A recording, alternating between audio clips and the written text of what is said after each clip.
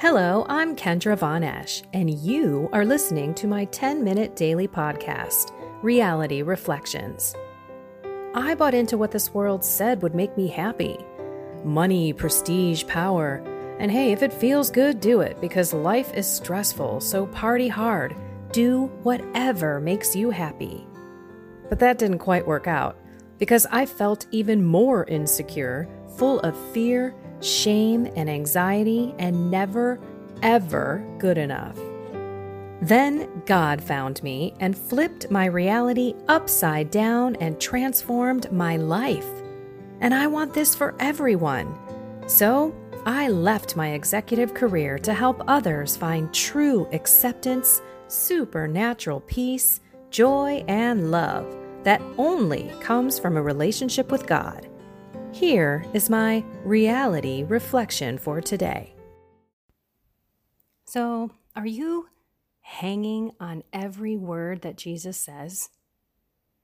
The readings today made me really think, what words am I hanging on to? Is it the words of people on YouTube, of people on Twitter, on social media? I don't know, maybe it's Parler, maybe it's Rumble. I don't watch the TV news anymore, but I have been finding that I've been hanging on those words more than Jesus's words. So in the gospel today, Luke chapter 19, verse 48, the last sentence, all the people were hanging on his words. This was when the Pharisees were around the temple trying to find a way to murder Jesus. But they couldn't because all the people were hanging on his words. Why am I not hanging on his words? Why am I listening to the world and listening to people, many of whom are lying, and trying to find out the truth of the world and not falling back on God's word? It's been happening slowly but surely. The more I go to him, the more I read the Bible. As a matter of fact, just today, this morning, I decided to read Revelation. We're going through Revelation over and over, day after day, and I started from the beginning, and I just want to read the whole thing. When was the last time that you picked up a Bible? There's a lot of audio Bibles out there too, if you're not much of a reader. But hanging on his words, the living, breathing word, that we find peace and love and the promise of Jesus to go to heaven. There's such beautiful, beautiful lessons. And every time I read the Bible, something new comes to me at just the right moment that I need it. It was funny because someone had said, hey, go read Revelation 2:9. And I accidentally went to Revelation 2:2. And he was talking to one of the churches and saying, hey, you're doing good deeds, but you've lost that love for me. You've lost that love and feeling. Sorry. But it's true. How many of us have lost our love for God's word in the Bible? Another one was the psalm in the readings today. How sweet to my taste is your promise. How often do we lose hope and forget the promise in Jesus Christ? How often do we let this world bring us down and suck us into desolation and despair, worry and anxiety, anger and frustration? Lately, it's been frustration and lack of patience for me. I want things now. I want them done. Come on, God, hurry up. Hurry up already. I'm sure you're like that with other things, whether it's the worldly politics or it's your family. God, please hurry up and save my son, daughter, mother, father, sister, brother, cousins, aunts, uncles, friends, any relative, any people that you meet. Help heal them, your coworkers. Help, Lord, help now.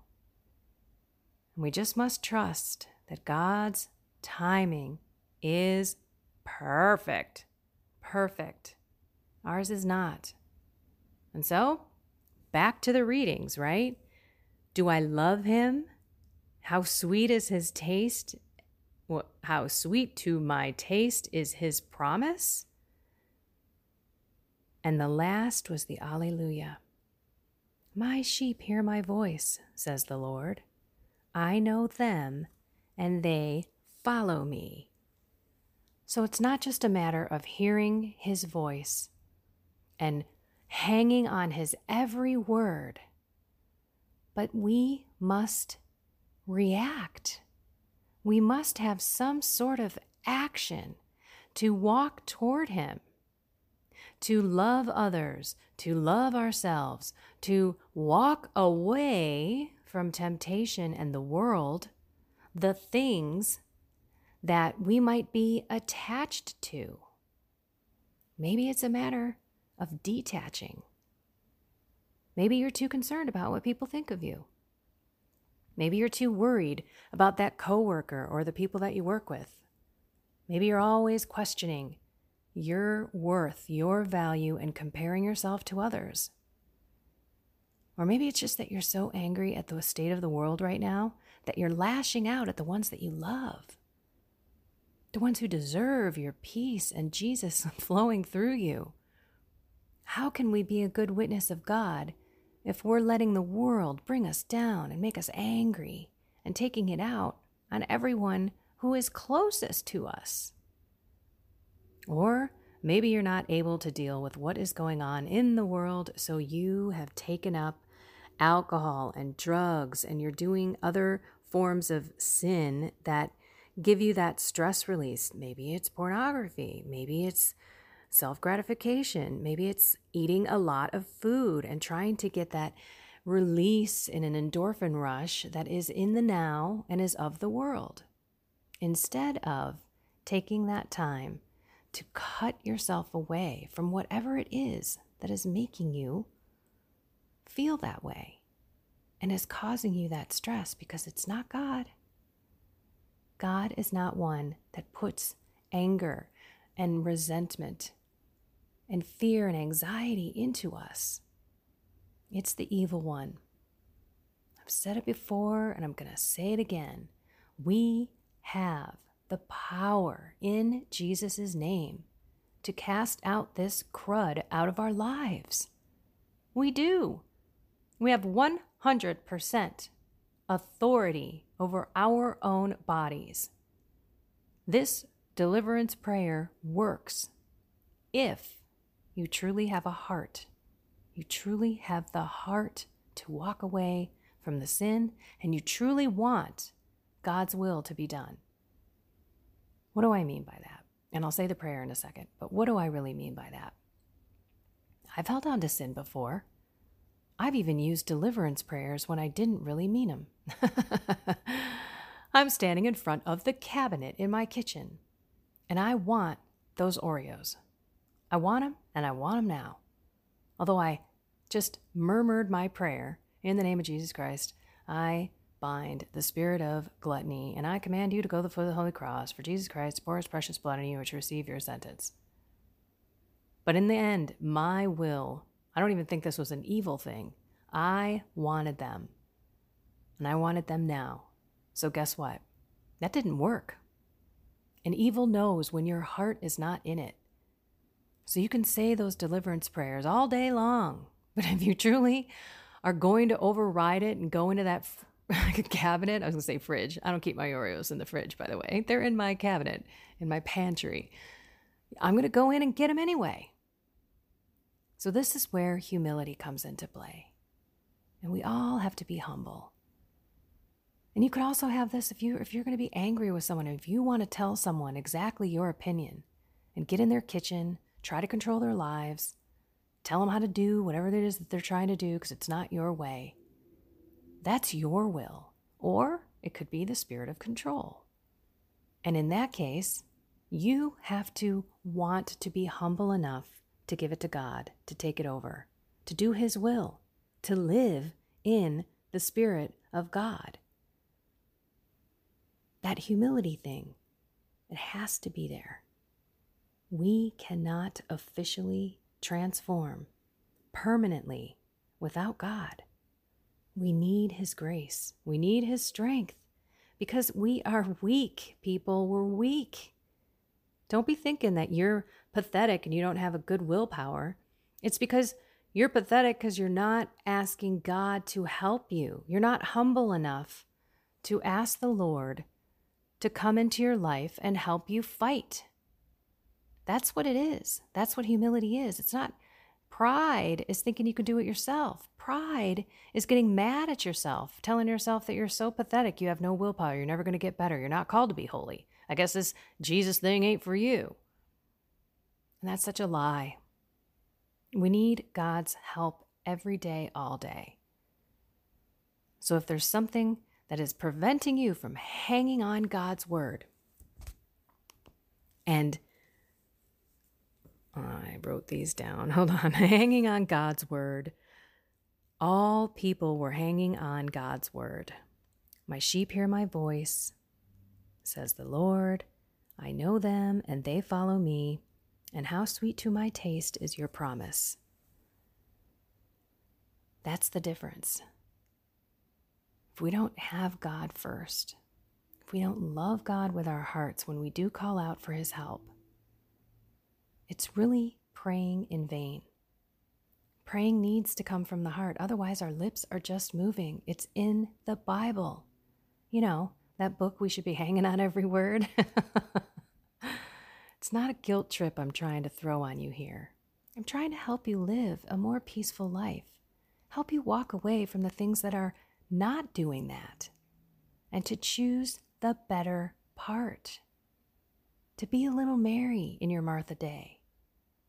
And to hang on His word, and to call on His name, and to be humble and ask for His help. So what's that last deliverance prayer? In the name of Jesus Christ, I bind the spirit of lust, impurity, addiction, anger, fear, anxiety, obsession, harassment, depression, gluttony. And I command you to go to the foot of the holy cross for Jesus Christ to pour His precious blood on you and to receive your sentence. Then we must fill ourselves with God's beautiful virtues and graces. That prayer is, Father, in the name of your Son, Jesus Christ, please fill me with your blessings. Fill me with your peace, your love, your joy. Fill me with more faith. Fill me with purity, temperance, which is self-control. Fill me with kindness and generosity, love for my neighbor. Fill me with confidence and trust, the opposite of the vice that you just cast out of your life, you should be asking to be filled with. Fill me with your joy. Alrighty, everyone. Find some time to meditate on the readings today and see what God's asking you to do. And when you're into this weekend, since I won't talk to you till Monday, why don't you try to find one thing that you can just walk away from that you know messes with your peace, that you know makes you angry, right? Or gets you frustrated or something. Just kind of cut it out for the weekend. You can come back to it on Monday, right? After the weekend. But just try to love your family and be present. And be where God is with you right now and every moment over the weekend. Okay, everyone. I love you all. Have a blessed and inspired day. Take care.